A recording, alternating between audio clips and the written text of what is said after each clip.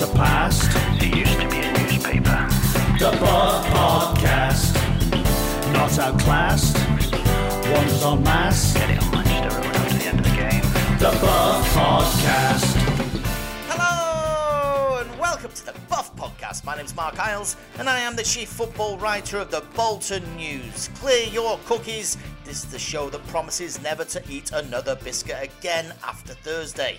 Except if it's one of those Lotus things you get on the side of a posh cup of coffee, because I mean that'd just be rude, wouldn't it? But and dunking into the mug of Wanderers headlines this week: Price is Right, season ticket news hits the streets, Cup runneth over, pay the penalty at Blackpool, revenge time, can Bolton topple Barnsley and continue the promotion chase, and which former Wanderer could never remember where his bank was? All of this in the show that does not recognise the Jaffa Cake. Winstanley with a good header, and onside. Owen Coyle is onside. Coyle takes it on, and that's goal number one. Owen Coyle, the Scotsman, scores there. He wasn't offside, he broke the offside trap. And that goal was scored after 30 minutes by ex-Airdrie man Owen Coyle, and the Bolton supporters rejoice. Now Barnsley in possession with Painton, Andy Painton on the ball, crosses it into the box, and there it is, 1-1. That was a good goal. Painton played it into the box and picked out Chris Jackson superbly, who knocked it home and gave Russell Holt no chance whatsoever. 1-1. And now, time to introduce the co-host of this podcast, and someone who is probably delighted now that he didn't join me in the press box at Blackpool. It's Henry Hewitt. Henry, how you doing? I'm good, thank you, Mark. Yeah, my ears were taking a hammering watching it on Wanderers TV, so how I would have been sat next to you and Derek, I don't know. I can now exclusively reveal that Everett does not like Blackpool. I found myself waking up in the middle of the night, not that I got much sleep, but just repeating those words because they'd been drummed into me so heavily. Yes, very close proximity, the fans at Blackpool to the press box. In fact, one of them was sat with me in the first half. I don't know how he got in there, but he seemed to be enjoying himself videoing the pitch, which you're not allowed to do, but there we go. Yes, right, so this is the second podcast of the week. You hopefully have already listened to our transfer podcast, but we're not going to be mentioning transfers in this one. If you want to talk about deadlines and it's still applicable, then all that is there for you to listen to at your leisure. This is all about the sort of nonsense that you get basically on a weekly basis. We talk about the games that have happened, the games that are coming up, and some emails and stuff. So there we go. That's the Buff in a nutshell, basically. Shall we start, Henry? Shall we start in Cumbria? Carlisle United, and a ground which, I'm going to say it, hasn't modernised in a good 50 years, and traffic is just ridiculous in Carlisle. The infrastructure of the roads is worse than any place that I've ever known for football. I mean, the infrastructure of the stand, not the one behind the goal, but the one that I'm assuming you were sat in, Mark. Yeah. If you're right at the end of that stand, you are adjacent with, well, you if you look straight on, you are watching the back of heads behind that goal. Like, it's what I think that's what I'll miss, because I think of Lincoln's as well. What I'll miss most about League One is just the random, like Exeter's as well, random stands of, you know, like the stadiums are just, the way they're built are oddities, so random. Yeah.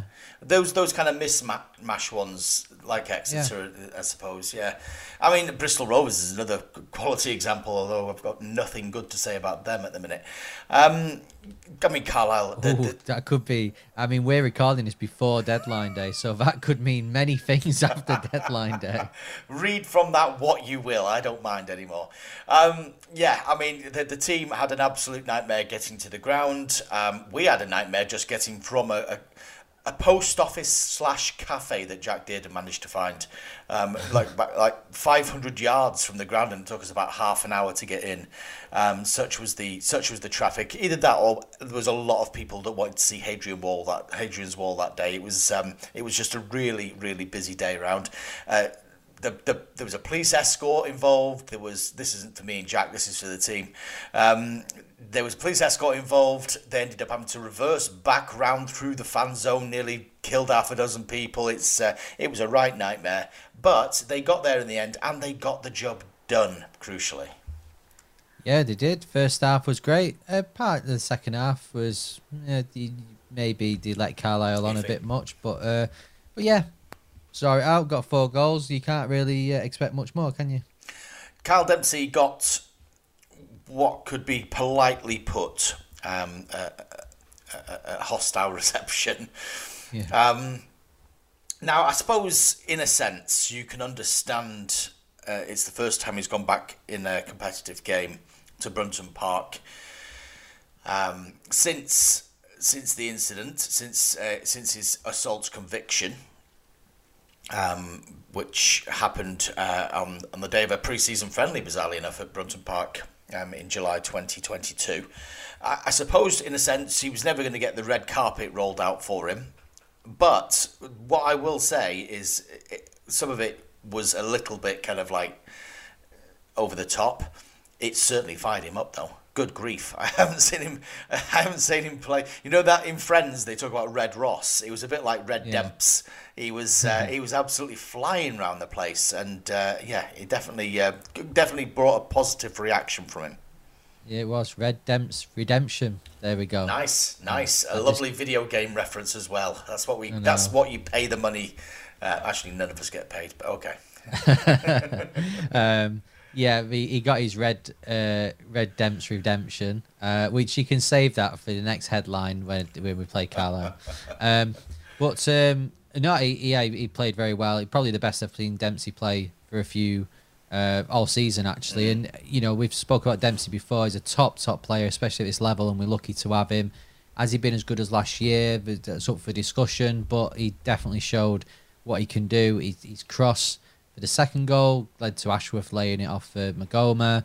And obviously he got his goal. He took it very well, and I think that's what we've been after, a bit of the midfielders sort of joining the attack, getting into the box, making those late runs. And I know the game was stretched at that point, but Dempsey, I'm quite surprised. I think Dempsey's only scored 3 goals this season, and I would have expected probably a bit more from him, to be honest. So hopefully we can do more of that. And it was. I said on the podcast last week, it was a big weekend because you looked at the other fixtures and you thought, well, I don't see everyone else winning. And as it turned out, Barnsley obviously lost, and Peterborough drew. And unfortunately for Bolton, with 5 minutes to go, we were actually going top of the table. But then Portsmouth scored, and then Derby scored a late goal. Portsmouth's penalty, you could argue, was soft. Derby, I watched the highlights of that game. Cheltenham should have had a penalty to make it 2-0. So it was unfortunate for Bolton in the end, but I think it kind of just... The fact that Bolton won so convincingly and everyone else is scrapping around, I think was a big moment for Bolton. It probably gave us a bit of confidence back that we'd lost in the weeks before. Yeah, it was a really good response, wasn't it? Considering they certainly had an off day against Leyton Orient. Didn't play well against Cheltenham, but did just about enough to win the game. It was perfect tonic, really, especially for Dempsey, who then carried that through. I thought he was brilliant when he came off the bench at Blackpool as well. But the day belonged to a couple of players. Zach Ashworth he's struggled a little bit. We talked about this a little bit in the other podcast, but he struggled a little bit to show Bolton fans what the fuss is about. But I think this was probably his most complete display. He's scored a goal, which I think he meant. And then created one as well for Paris. He'll be pleased with his afternoon's work.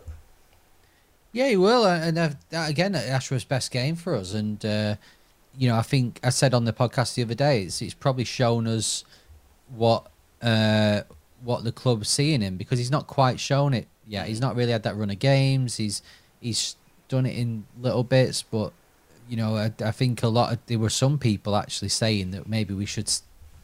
send him back in January and get someone else, so that it was probably needed for him. And I thought he did well when he came on. I know he missed his penalty against Blackpool, but I thought he did quite well when he came on in the game.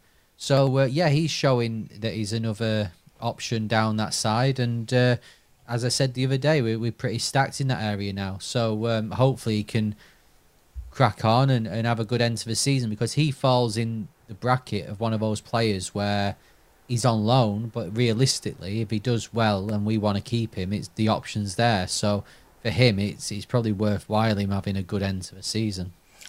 Football's a strange business at times, isn't it? I mean, he's come off the pitch there. You've got Nathan Baxter pushing him towards the fans to get some applause and a huge bank of Bolton fans screaming your name and such like. And then, of course, a few days later, he steps up to take a penalty, what proved to be the crucial penalty against Blackpool, and missed it. It's a shame for the young lad, to be fair, because he is a very decent young man, and it looked like it really hurt him when he missed that penalty. I didn't really fancy him, if I'm honest, when he walked up, because he did that thing where he did a Chris Waddle-esque kind of stop and checked his laces, and then started messing around with the ball on the spot. And I turned to young Dan in the press box and I said, "This ain't going in." And sadly, I was proven correct.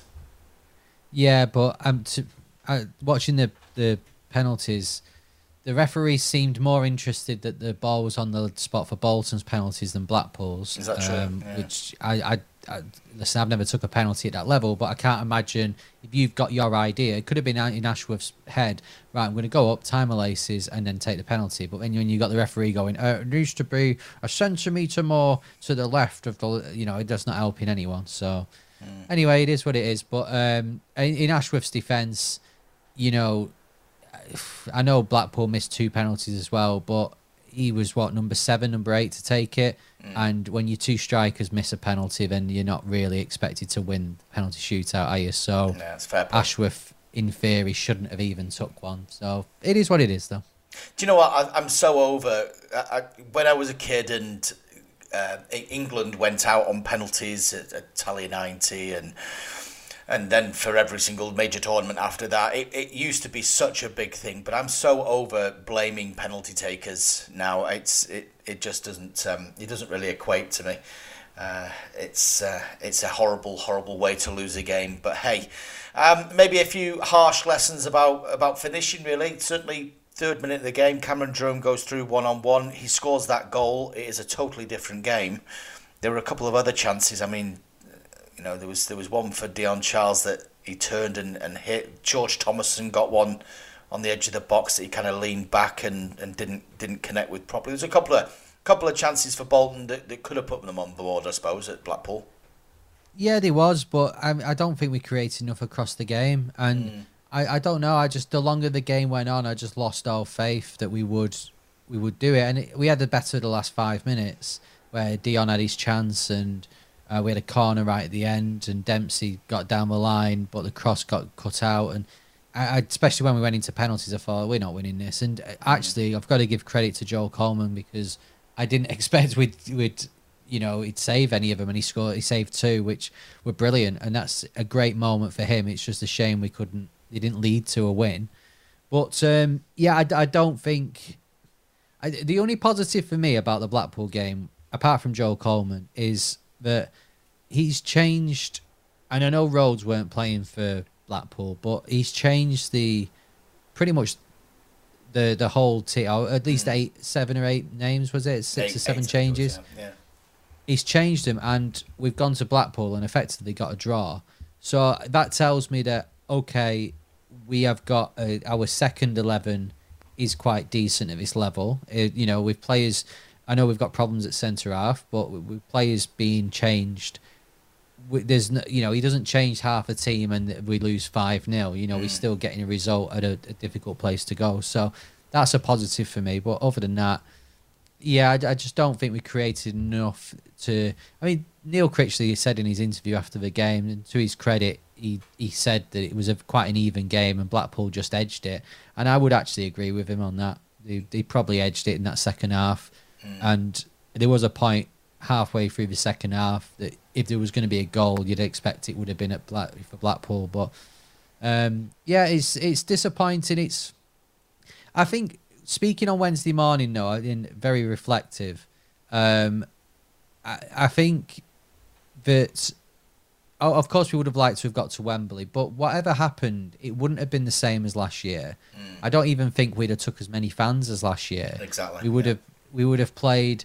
Your best hope of an actual attendance would have been Bradford, but then if you play Bradford, you're probably going to beat them 4 or 5-0 in a, so it doesn't mean as much as like beating the team at the top of the league you're in 4 or 5-0. Peterborough would have been a great game, but then if you lose to Peterborough, you're losing. The atmosphere is quite dead, and I think the other team, Wickham and Wickham play tonight, I think. So yes, and again that would have been the same. You'd have probably beaten Wickham, but the attendance is going to be like probably 6-1 in Bolton's favour. So it just wouldn't have been the same as last year. So I would have loved to have got to the final. I never agreed with anyone saying, "Oh, let's just sack it off so we can play 2 less games." It's only 2 games. I think we could have managed that. But now at least there's a proper focus towards the league, and we're going to get 2 extra weeks where we not get any games in between. So I guess that's a positive. I mean, the big debate that comes out of the Blackpool game is not necessarily exiting the tournament. I think a lot of people made their peace with that quite quickly. I mean, within about 2 seconds of the save being made, I think they were singing, F the cup, we'll win the league. Absolutely spot on. That's exactly the kind of mentality they need. The problem that comes out of that game, of course, is the 2 potential injuries to Santos and Toll that we're looking at now. But basically an overall look at that centre-back cover and the fact that there maybe isn't. Now, we don't know, as we're sitting here, whether or not Bolton have reacted to that or what. But it brought up a debate as to whether or not this squad is deep enough in every single position to get the job done. How confident are you as things stand here? You know what? I think if we have problems with the defence, they're going to be for a week or 2 weeks. And I know we play a few games in those times, but we've got 3 games in hand on Portsmouth. And at this moment in time, we just need to win 1 and we're above them. We could be above them on Saturday with a game, 3 games in hand. So I think I'm still quite confident. I think when when everything settles down, which I think will be mid-Feb, we'll get Gethin Jones back. You've got them players that have been injured recently who are getting back up to speed. You're looking at the likes of Mendes Gomez and Ashworth, who haven't really played but should play quite a few games. The January transfers have settled down. I think I'm fully confident we'll go on a run. We'll go on a run and be fine. I think there's enough games, even though we've still got to play Peterborough away, Derby away, Barnsley away. We've still got to play Portsmouth at home. Even though we've got those big games, we've still got enough of the rest, who we actually normally do quite well against, to say that we'll get over the line fine. And I think the 3 games in hand, I think that could have become a hindrance. But I think if they're getting a few bodies in, I think those 3 games in hand I think it will be fine. There will be a time, I will guarantee it now, that we look at the squad with players returning, and it won't be long before the likes of Gethin Jones is back, or Will Forrester is back, or Mendes Gomez is fully fit, Ramsey and Ogbeta that we haven't even touched on really. They still obviously need to come up to full fitness. We kind of touched on that in the other podcast, but they both played against Blackpool quite well, but they obviously were lacking a bit of fitness. There will be a time in the coming months where we think, how are you going to fit all this into a squad? That's what happens. They are currently in a bit of a trough in terms of selection options, but there are always peaks as well. So I just hope that coincides with the big games that you just mentioned there, the away games at Derby, the away games at Peterborough, that there are going to be options, that Bolton don't pay, that Bolton don't miss out because of injuries. That would be the sad thing, because it will open up that door for criticism for, you didn't legislate for this, you didn't, a lot of kind of whataboutery. I think at the minute, they're going through the mill a little bit. Hopefully, transfer deadline day has rectified that, and we're all whistling a happy tune on Saturday when it comes to looking at the team sheets against Barnsley. But we shall see. I think the mood is still confident, and certainly that's what I picked up as the players were coming off on Tuesday night. People were pretty quick just to brush off any sort of disappointment. Wembley's all well and good, but yeah, let's face it, you're never going to be out of top 4-0 against Plymouth. No, and I think, it would have been nice, but it's just one of those things. I think this year is main. Last year, realistically, we weren't going to get promoted. There were teams at the top who were all on 100 points. Then you had Barnsley who were better than us. So last year it was made for that, to go to Wembley and have that moment. And I think this year, you go back, it's kind of after the Lord Mayor's show. It's a bit of a, we've been here before. You get the win, and but on everyone's minds at the moment is promotion and winning the league. So I think that's the bigger. It is the bigger fish to fry. With Blackpool, ironically, probably in the same position we were in last year, where it would mean a lot to them to get to Wembley. They've had difficult times, so it's kind of like into this new Blackpool. They can go to Wembley, fill their end, all dressed in orange, and it's a great day out for them. Whereas hopefully that weekend, we've just come off the back of beating Bristol Rovers. Aaron Collins has scored but for Bolton, and we go 4 or 5 points clear at the top. Yeah, fingers crossed that Aaron Collins is a Bolton player as this podcast goes out, because quite frankly, at the minute, we don't know. Right, one headline. We're not doing headlines because, let's face it, we can't really predict what the headlines are going to be because so much of them are transfer related. But one headline I can assure you that will be out by the time we hit the podcast factory will be season tickets. And, well, even you don't know this, Henry, because I'm reading out information here that even you don't know. Bolton Wanderers will be launching their season tickets at 10 a.m. on Friday, and the prices will be going up in most cases back to the levels that they were at a couple of years ago, 2 years earlier. It's an interesting one. I think anytime any prices go up, there are going to be people that furrow their brow and say, why are they going up? Now, obviously, Bolton's situation is such that they may be playing Championship football next season. They have to set their levels out somewhere. So the data that the club have collected put these new prices, if they were to stay at League One level, they would be the 4th most expensive average season ticket price for an adult season ticket in the division, which, that is what it is. But if they were to go to the Championship, they would be in the bottom 4 of the season tickets. There's not many teams at all. Huddersfield may be the only one that's slightly cheaper, I'm told. So, in a sense, you are making there's a bit of a gamble there, isn't there? If you're a season ticket holder looking to renew, I'm sure there are going to be plenty of people that just go, yes, here is my money. It's a brilliant offer. Happy days. We're still, I would pay anything to go and watch Bolton Wanderers. There will be some who sit and wait, and I think this early bird offer goes to April the 13th, which corresponds with the game against Portsmouth as well, by the way. So it's a very interesting time now for these season tickets because the numbers have been so good, haven't they? Yeah, and like it's a credit to Bolton and Boltonians that they want to get behind the club, and I think next year it's a fascinating point that they make about we'd be in the top 4 in League One, but we'd be the bottom 4 in the Championship in prices. Obviously, at that point, you're getting towards the end of the early bird deadline. You'd imagine we should have a clearer view of what's going to happen. It's a tough one, isn't it? Because you could argue there's so many arguments that Bolton in the past have been very much like, we want to do the right thing for the fans. We're still in a difficult situation financially across the country. We want to look after our fans, but then at the same time, if Bolton get promoted, you are playing better quality teams. You have to pay for a better quality product. Unfortunately, if we got to the Premier League, you would imagine they'd go up again.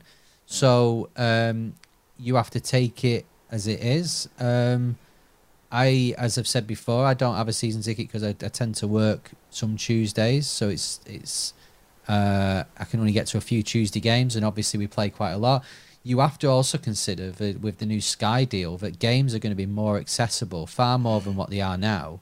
Bolton won't actually be playing on Saturday as much as what we are now, so that could affect it. You know, you've got people who they could be looking at you get people who maybe could work out like one Saturday a month or 2 Saturdays a month who go, well, I don't have a season ticket because of that. But now, because of Sky, they go, hang on a minute, we're playing those 2 Saturdays. Could be playing Thursday or Friday or Sunday. So therefore, I will get a season ticket. But on the other hand, it might not work for other people. So it's you don't know. Yeah, it's going to be interesting to see the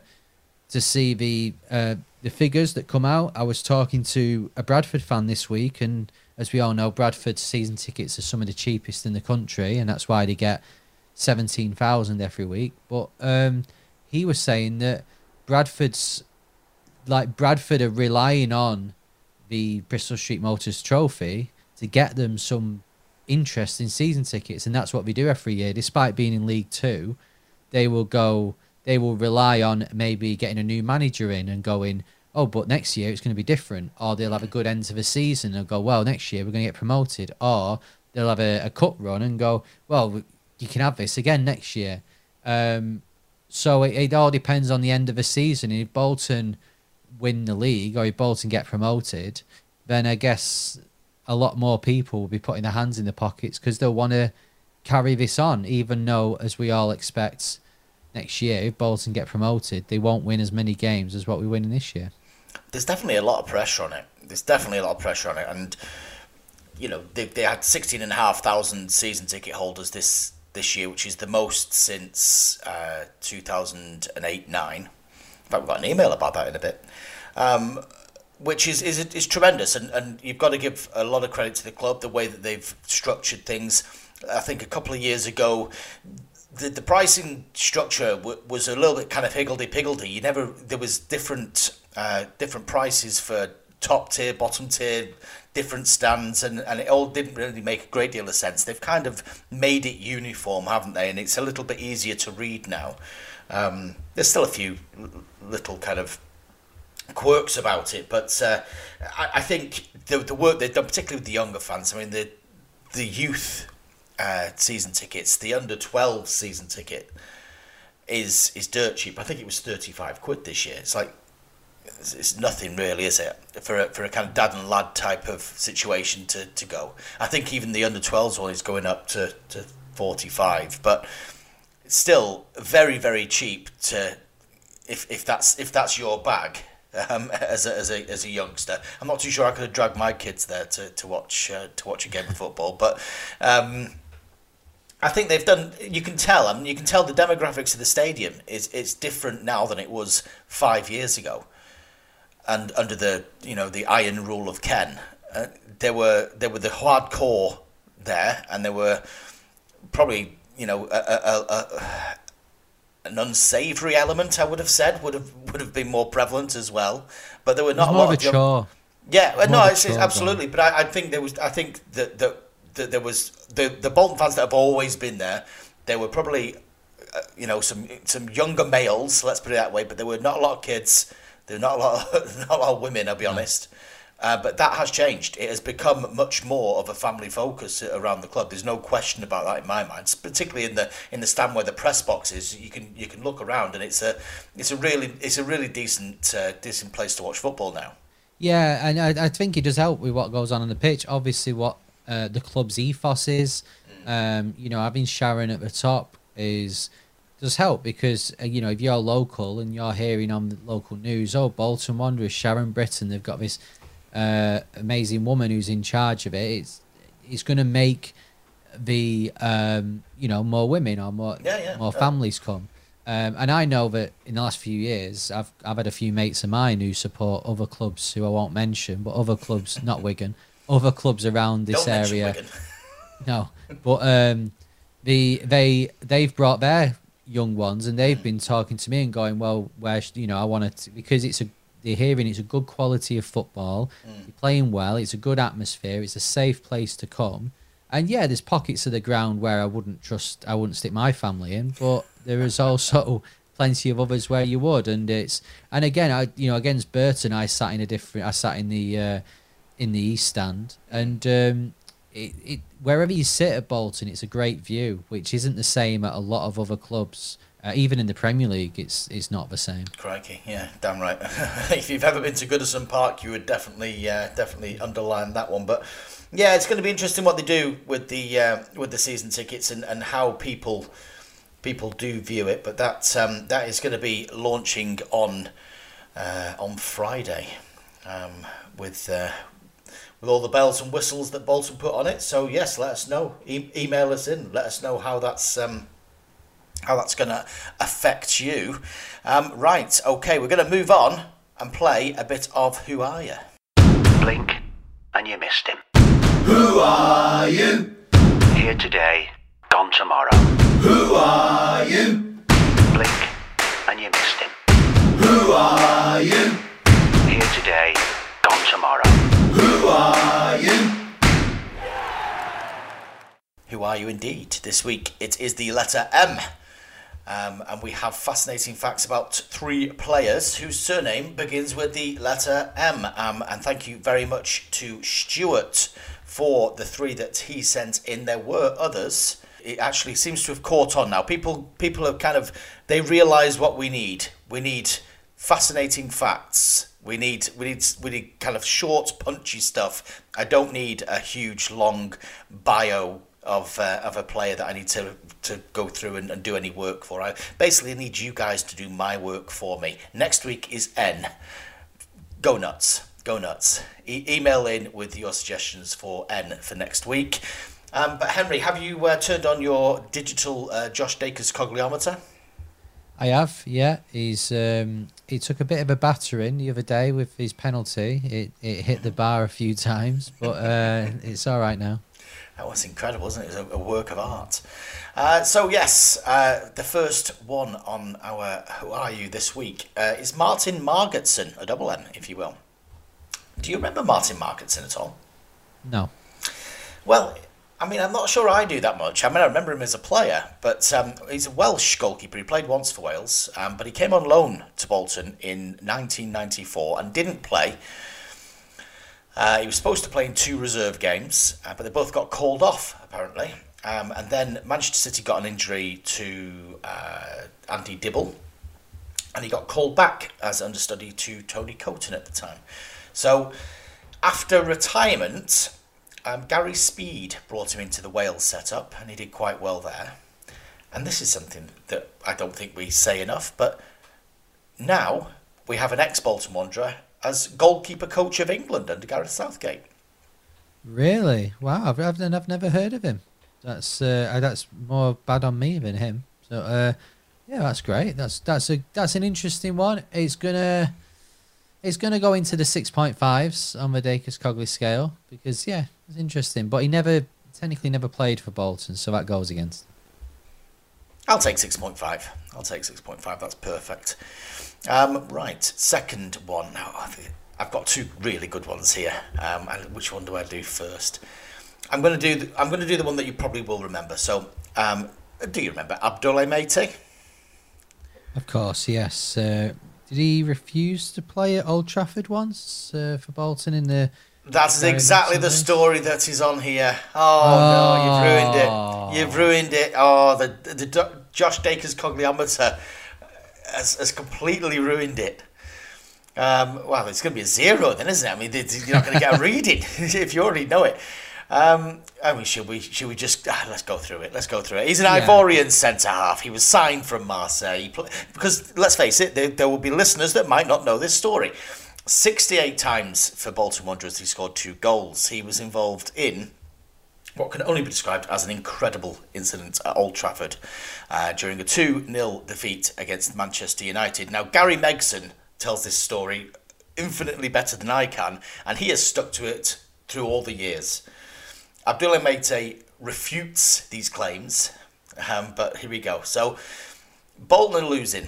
They go in at half-time. Gary Megson draws the troops round, say, you know, if you get an early goal, you can get back into this. Looks in everybody's like counting the plays up. Right, where's Abdullah Meite? Turns around. Abdullah Meite is brushing his teeth and has a towel round his waist. He's been in the shower. He's like, what are you doing? He's like, I'm not playing. This is Gary Megson telling this story. Undressed, refused to go out for the second half. Bolton ended up making a substitution.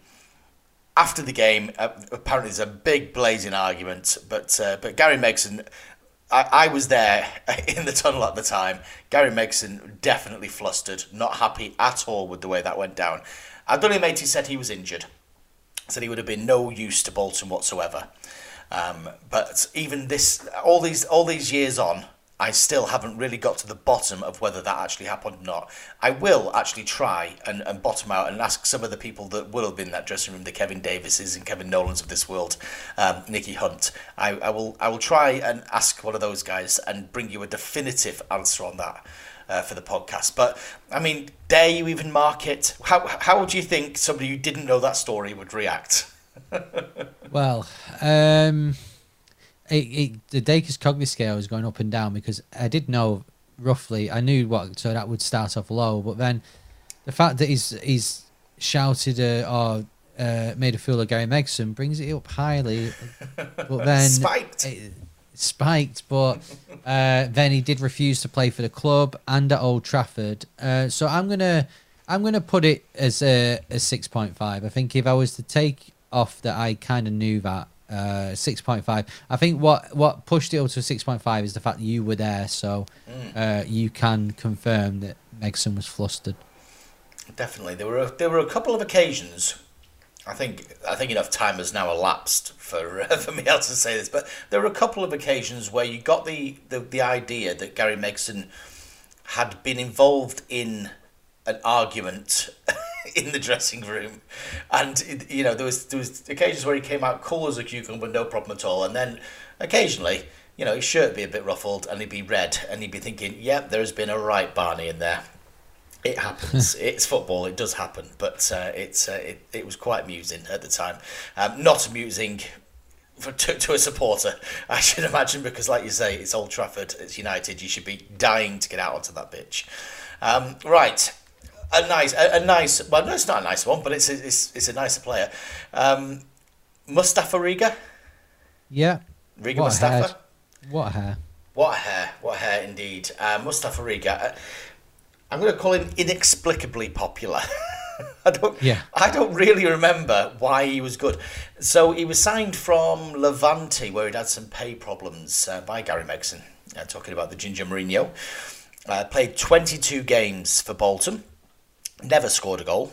I did see him score in pre-season once, but he never scored in the first team. He went on and he played back in Spain for a bit, and then he went to India at Pune, where Phil Brown coached as well. I think it was. Or it might have been Coyley, can't remember. But anyway, he became the chief executive of a Ghanaian team, BA United, which sounds like an airliner, but BA United, that was 2015. Now this is the great bit, right? According to Ghana Soccernet, the reputable Ghana football website, he was arrested in May 2017 after storming his local radio station in Sunyani. It's called Space FM. He stormed Space FM to express his anger about negative comments aimed at his club. The journalists were suitably threatened to call the police, and he ended up actually going through the legal system and being arrested. All because, potentially, of player match marks or a bit of criticism. Can you imagine if Neil Hart came bursting into the Bolton news offices on Monday morning because I'd given Aaron Morley a 5? Can you imagine? Yeah. I was thinking, I'm looking behind me now at my door. I hope, I don't know, Cameron Jerome isn't getting outside my house. Yeah, that's a good one. That I like that. That's I'm going to push that to an 8 because I never knew that. I've not even probably thought about Mustafa Riga in years. So yeah, 8. Mustafa Riga. I mean, I really haven't. The only thing I will say about Mustafa Riga is that he used to bank at Barclays Bank in Bolton, which actually ended up being the Bolton News offices. They got turned into the offices. But Mustafa Riga could never find the bank. And I used to walk across from the old Churchgate offices in Bolton across the town centre. And every once in a while you'd bump into him. You're like, where's the bank? Can you tell me where the bank is? And I'd always direct him back towards where he came from. I mean, I must have done it. I knew where he banked. I don't think I've ever said that about any other Bolton Wanderers player. But he was continually lost. He was relaxed to the point of zombiedom, I think. He was very, very, very chilled fella. Bless him. I like that. Bless him. Anyway, right. Should we have some emails, Henry? Yes. Is that Philip Moresh?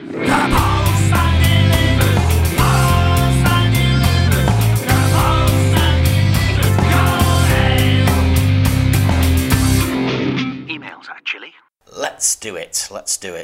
We had to dump a couple of emails last week because of time purposes, but we're going to do them now. And thank you very, very much to Craig from Bury St Edmunds for the first one. Firstly, a big thanks for your superb podcast. Just let it be said that if you're gonna praise the podcast in the opening line of your email, it will almost certainly get read. So yes, superb podcast. It's the first thing I listen to on a Friday morning, as living in a much drier, both environmentally and culturally, East Anglia. It's a refreshing bit of honest, no-nonsense northern joviality. Following the club's recent call for song suggestions, I racked my brain thinking of a tune that was catchy, fun, and more importantly, captured the no-nonsense ethos and happy-go-lucky attitude of the fans, who do it quite well anyway with their W Wanderer chant.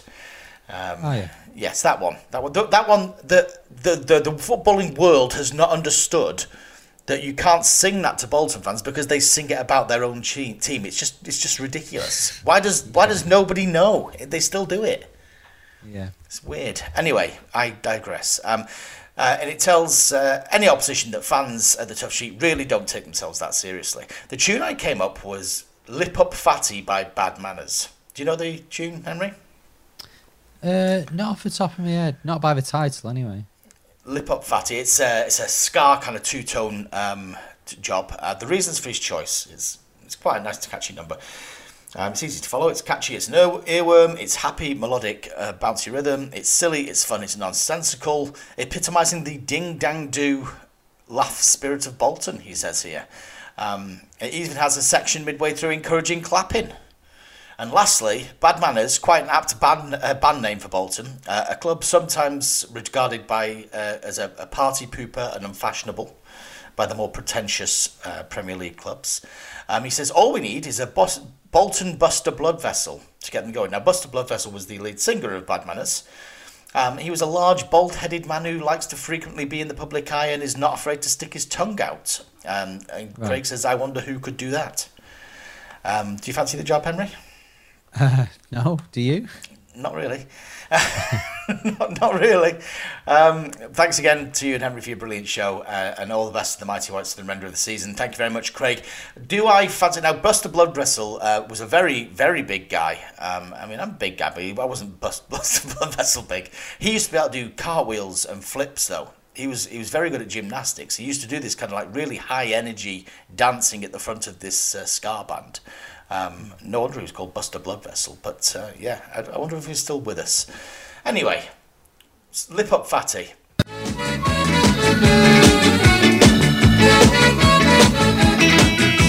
Lip up fatty, lip up fatty, fatty reggae. Lip up fatty, lip up fatty, fatty reggae. But let us know if you've got any other tunes that you think should be included, because the club are listening to this sort of thing, by the way. They are trying to whittle down that fantasy kind of pre-match playlist, which it's been very different recently. Have you noticed that, Henry? The pre-match music really has changed. Yeah, I like it. I like the pre-match music. I'm not quite there yet with having Dion and the Belmonts after they come out in that sort of gap between kickoff, and I think I don't know. There'll be something that will go there eventually. I don't know whether The Wanderer is quite that song, but I definitely feel we should have The Wanderer somewhere. Rocking All Over the World at the end of the game is a good idea. However, the only time I've heard it so far is after a scraped 1-0 victory over Cheltenham, and it didn't quite have the same effect. So, Lucky we'll You wait by and the see. Lightning Seeds might have been a better one for that one, really. Yeah, I think if we win on Saturday, maybe that's more appropriate to have that after that game. Do you know what? Status Quo did a version of The Wanderer, and it's much more upbeat. Very good. They used It to is. play it. They used to play it, didn't they? Well, I mean, it's been and gone now. I mean, it's an old debate, but I do think that was a missed opportunity. They should have looked into that one. Okay, so this one is from Isaac, who is a Bolton fan down in Bournemouth, with no connection to Bolton other than feeling that they needed my help. Which, Okay. the random ways that we support football teams. But there we go. Isaac asks, hello everybody, thanks for your fantastic podcast. Tick that box, ding. Anyway, I would love to know what our record season ticket sales are for Bolton Wanderers. I was surprised the last highest was 0809 under Gary Megson, who's getting a lot of name checks this week. Surely Big Sam's teams had more. So I had a little bit of a dig around, and I believe the highest season ticket sales were in 2003-04. And the great thing that heralded this was that the arrival of Brazilian superstar Mario Jardel, said the press release, have ensured that Bolton Wanderers season ticket sales are set to hit 20,000. Bolton public flooding, basically, to see this exciting talent who scored goals around Europe. He's been a Golden Boot winner. Surely he'll be able to, fire Bolton to the heights in that season. Surely, Mario, nothing could go wrong, says the press release. If only they knew. He did score at Anfield, though. He did score at Anfield, but didn't do a lot else. He scored against Walsall as well, I think. It was the other team. The big names. Yeah, but 20,000 season tickets. I mean, to be fair, as we mentioned before, 16,500 now at the moment is incredible. For being a League One club. Can you see the days where sellouts are possible again? I mean, I can remember in the early days of the Reebok that you couldn't get a seat; it was literally sold out. The first season was almost perpetually sold out, really, and they even expanded the capacity of the stadium very slightly, didn't they? And it was even selling out then. Yeah, you can always gauge it off whether Bolton fans are sat in the south stand. Yeah, which we were in the Premier League days, and in fact, they used to only give away fans half the of that stand. The other half was Bolton fans, or they'd have them in the top tier and Bolton fans in the bottom, or whatever. But I think we can do. I think if we go on this rise again, maybe get another good cut run, say in the FA Cup when we're in the Championship, similar to what happened in the late 90s and early 90s, and then get to the Premier League. I think that's where you'll see the fans again. I think it's funny actually. Off air we were talking about Barnsley. There's a lot of Barnsley fans in that town. You obviously my in-laws are from Barnsley, so I go there quite a lot, and you see a lot of Barnsley fans like shirts knocking about more than you do in Bolton actually, with Bolton shirts. But I do think there's a lot of Bolton fans about, as we saw against Plymouth at Wembley. But I just think for a lot of them, they don't go. I don't know, and I think the higher up the league you go, like with the White Hot years, suddenly the attendance is shot up from in Division 4 when they were getting 4,000 because you want to be a part of it, and I think that's where we're at the moment. And I think if we get promoted and start doing well in cups and push on, I think that'll be the same again. So I can see it getting to that point. The other thing as well with modern football, which probably wasn't even an issue back at Burnden Park to a massive degree, is the hospitality side of things, and that's something that Bolton have really tried to get a grip on. and people are not just going for the football anymore, rightly or wrongly. But you do need, a kind of a different class, if you will, of people that are going there for something to eat and for the kind of the dining experience or the entertainment experience with football as an addition. Obviously, it happens in many of the Premier League grounds, the top ones, and it's a terrific way to spend an afternoon, if you ask me. But I don't often get the chance. But yeah, I think that's something that kind of Bolton are opening up now, and that's going to attract a different type of fan as well, that maybe has not been there all the time, or maybe only a small number of those people have been there. I think that's the kind of the way they've opened their arms a bit more on that type of thing.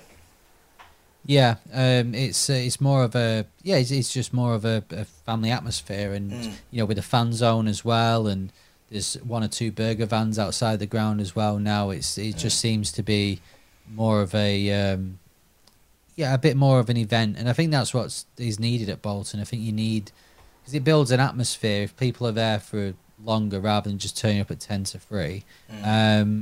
It builds an atmosphere. It's just a nicer environment. And so I think, I can see season tickets. We'll wait and see next year if the prices have gone up, but we'll see how season tickets do, and then as they do if we get into the Championship and beyond. If the club are listening, I do have one suggestion for how to guarantee maximum season tickets, and it just boils down to one word: Zorbs. Hey, we've got the bathtub. We have got the bathtub, but it's rubbish, isn't it? I mean, I thanks Victorian plumbing and all that kind of stuff.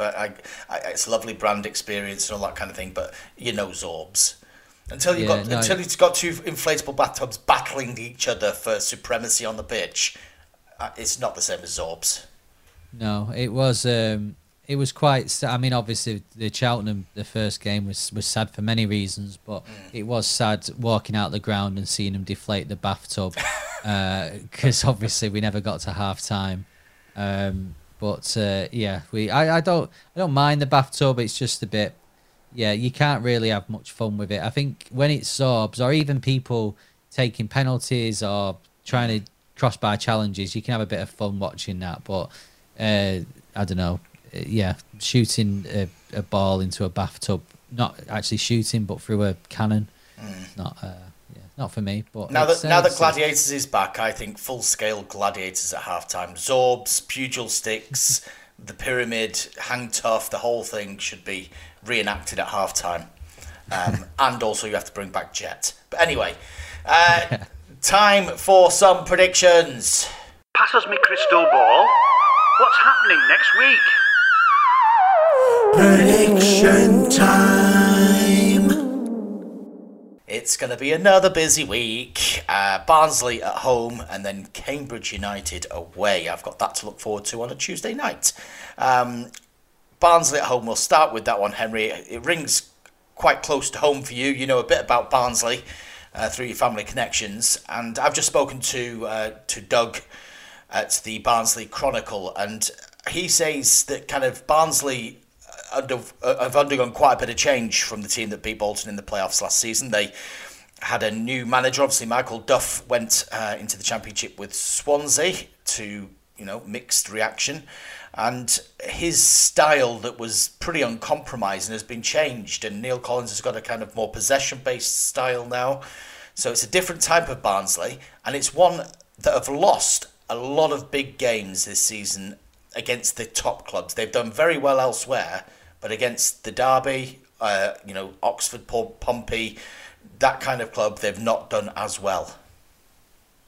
Yeah, Barnsley, I was speaking to a few of my wife's cousins and uncles around Christmas, and they were all very pessimistic actually about Barnsley and about the style of football, about how the team's doing and stuff. And to be honest, since then they seem to have picked it up a bit. They've suddenly found themselves before last week a couple of points away from the likes of Bolton and Portsmouth and that. So they are on a good form. Obviously, they lost at the weekend, which knocked them back a little bit. But I think for Bolton's sake, it's another big weekend where, you know, if you win, this is it. Every weekend we go from you lost against Leyton Orient and it's all over and everyone's slumping around and whatever, and then we go and beat Carlisle and it's great again.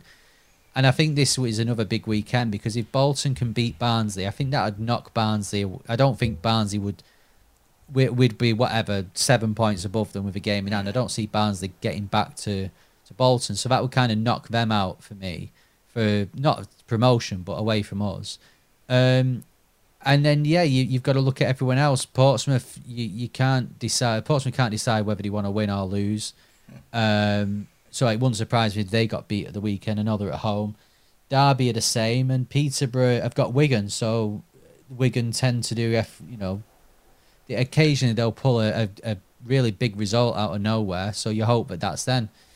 Am I going to be rooting for Wigan this weekend? There's enough games left in the season for Peterborough to drop points against other teams. Yeah, no, that's fine. I'm happy with that. Yeah, but you know, I think it's a big weekend for Bolton. A lot of attention will be on the defenders, but if we can get a win, it kind of lays to rest a bit the ghost of the playoffs, and it could put us top of the league. And then we've got Cambridge, who I think, you know, nice seeing Kachunga again, but I can't see them beating us if we're at our best. So I can see us getting 6 points. Wow, a 6 point week would do me down to the ground. A lot's going to hinge really on what happens deadline day, and obviously that hasn't happened yet in our timeline at the moment. But the defensive thing does worry me, I have to say. Even if, and we're speaking now on Wednesday, even if Ricardo Santos and Owen Toll get past fit by the scans, it still worries me slightly. Now, I might be imagining it, but certainly with Randall Williams, I was going to say Will Forrester as well, but certainly with Randall Williams, there was a minor issue that was played down. It was like, it's fine, it just needs a little bit of rest, and then it became a bigger issue. Now, Bolton are in that situation at the minute with Toll and with Santos, that obviously there was a problem at Blackpool on Tuesday night. Can they afford not to have cover now, with knowing that could be a problem, and that Jones is still potentially a little bit away and Forrest is still potentially a little bit away? It's all getting quite scary. Yeah, it is. I think we'll be okay. I think they might get someone in before the deadline. Obviously, we don't know that yet, but we'll have to wait and see. This is the thing with it, is that if you look at, if it is a back three of, you know, you just mentioned like the Dacus Cogleys of this world, and in that central, you're gonna wonder in terms of height how we're gonna deal with it. I think football has changed, and the way Bolton have changed, that the defence is plays with the feet a lot more. Yeah. So I don't know whether we'd get away with it. We'd get away with it more than we would have done 10, 15 years ago. But you're still looking, when you've got Cosgrove and Devante Cole up front for them, you're probably looking at them. They're going to win balls in the air. So you need at least some presence there. I think if you're looking at a Bolton team that might not have Santos in it, then you're looking to stick it on them without question. I think Bolton will beat Barnsley. I've got a funny feeling there may just be a point at Cambridge. It may just be one, maybe just a step too far potentially, but it'd be interesting to see how they juggle. How much of a role can you see Ramsey and Ogbeta playing? I mean, they're having to be eased in a little bit, aren't they? They are, but if we've got problems in defence and you've got fullbacks going to more central roles, they're going to have to play, unfortunately. So, it's... I think we'll have to wait and see. That's all we can do, is wait and see. There may be more. I suppose you'll be speaking to Ian Evatt at some point in the next few days, so maybe there's more to be said in that. Maybe he plays the cards of saying, we stuck for defenders and Santos and Toll will be fine. I mean, to be fair to Toll, he's got a problem, but he still did 90 minutes. Yeah, he still did 90 minutes. He might, sometimes players can have a problem, but maybe an injection will get them through it, or it's just a bit of an issue that will need addressing at some point. So Toll might be okay. It's Santos if he's got his calf strain. But again, Evatt said, after the game that he didn't make it worse by playing. So maybe they've took him off as a precaution. So he could be fine. I think if the defence, if we've got Santos and Toll out, I can see problems. It wouldn't surprise me. I think we'll beat Barnsley, but it wouldn't surprise me if it was a draw. And then I'm actually more confident for Cambridge. I think we'll be fine there. But again, it all depends on the defence. If we're struggling at the back, then you've got problems. And Luca Cannell had a bit of illness last week, but I'm told that he's miraculously feeling better and ready to play against Bolton. He always seems to have a decent game, doesn't he? Yeah, but with a bit of luck, he'll stumble and fall into the inflatable bath. You never know. Right, okay, that is all we have time for this week's episode of The Buff. Well, this week's second episode of The Buff, because we did a transfer one. If you've not listened to it, listen to it. Right after this one, don't stop, just go straight on to the other episode and listen to that one. But hopefully next week we can sit back and review on your 6-point week, Henry. Yes, going into another 6-point week. We're going to have so many 6-point weeks from now to the end of the season that we're not going to know what to do with the 6 points. I'm just putting the points column. I don't suppose you can do anything else with points other than that. But yes, that will be Northampton away, Cobblers, and Wycombe at home. I'm looking at my fixture list as we speak. The glamour of League One. That really is. That is, if that is not enough to make you want to get out of League One, nothing is. I tell you what is. I don't want to have to say Bristol Street Trophy, Motors Trophy anymore. No, we've had some rogue sponsors. I bet we'll get out this league and it'll be like, I don't know, it'll be the Mercedes Cup or something. Absolutely, and or Papa John's will come back and start offering pizzas. I mean, I had nothing against Papa John's except for that ridiculous no apostrophe rule that they had. But I only got pizza at the final. What is the point of sponsoring a competition if you're not going to give people like myself pizza for free? You tell me. Have I got a car from Bristol Street Trophy Motors? No. Am I going to say their name right once this season? No. You haven't given me anything, so why should I? Anyway, rant over, buff over. I've been Mark Isles. I've been Henry Hewitt. And this has been The Buff.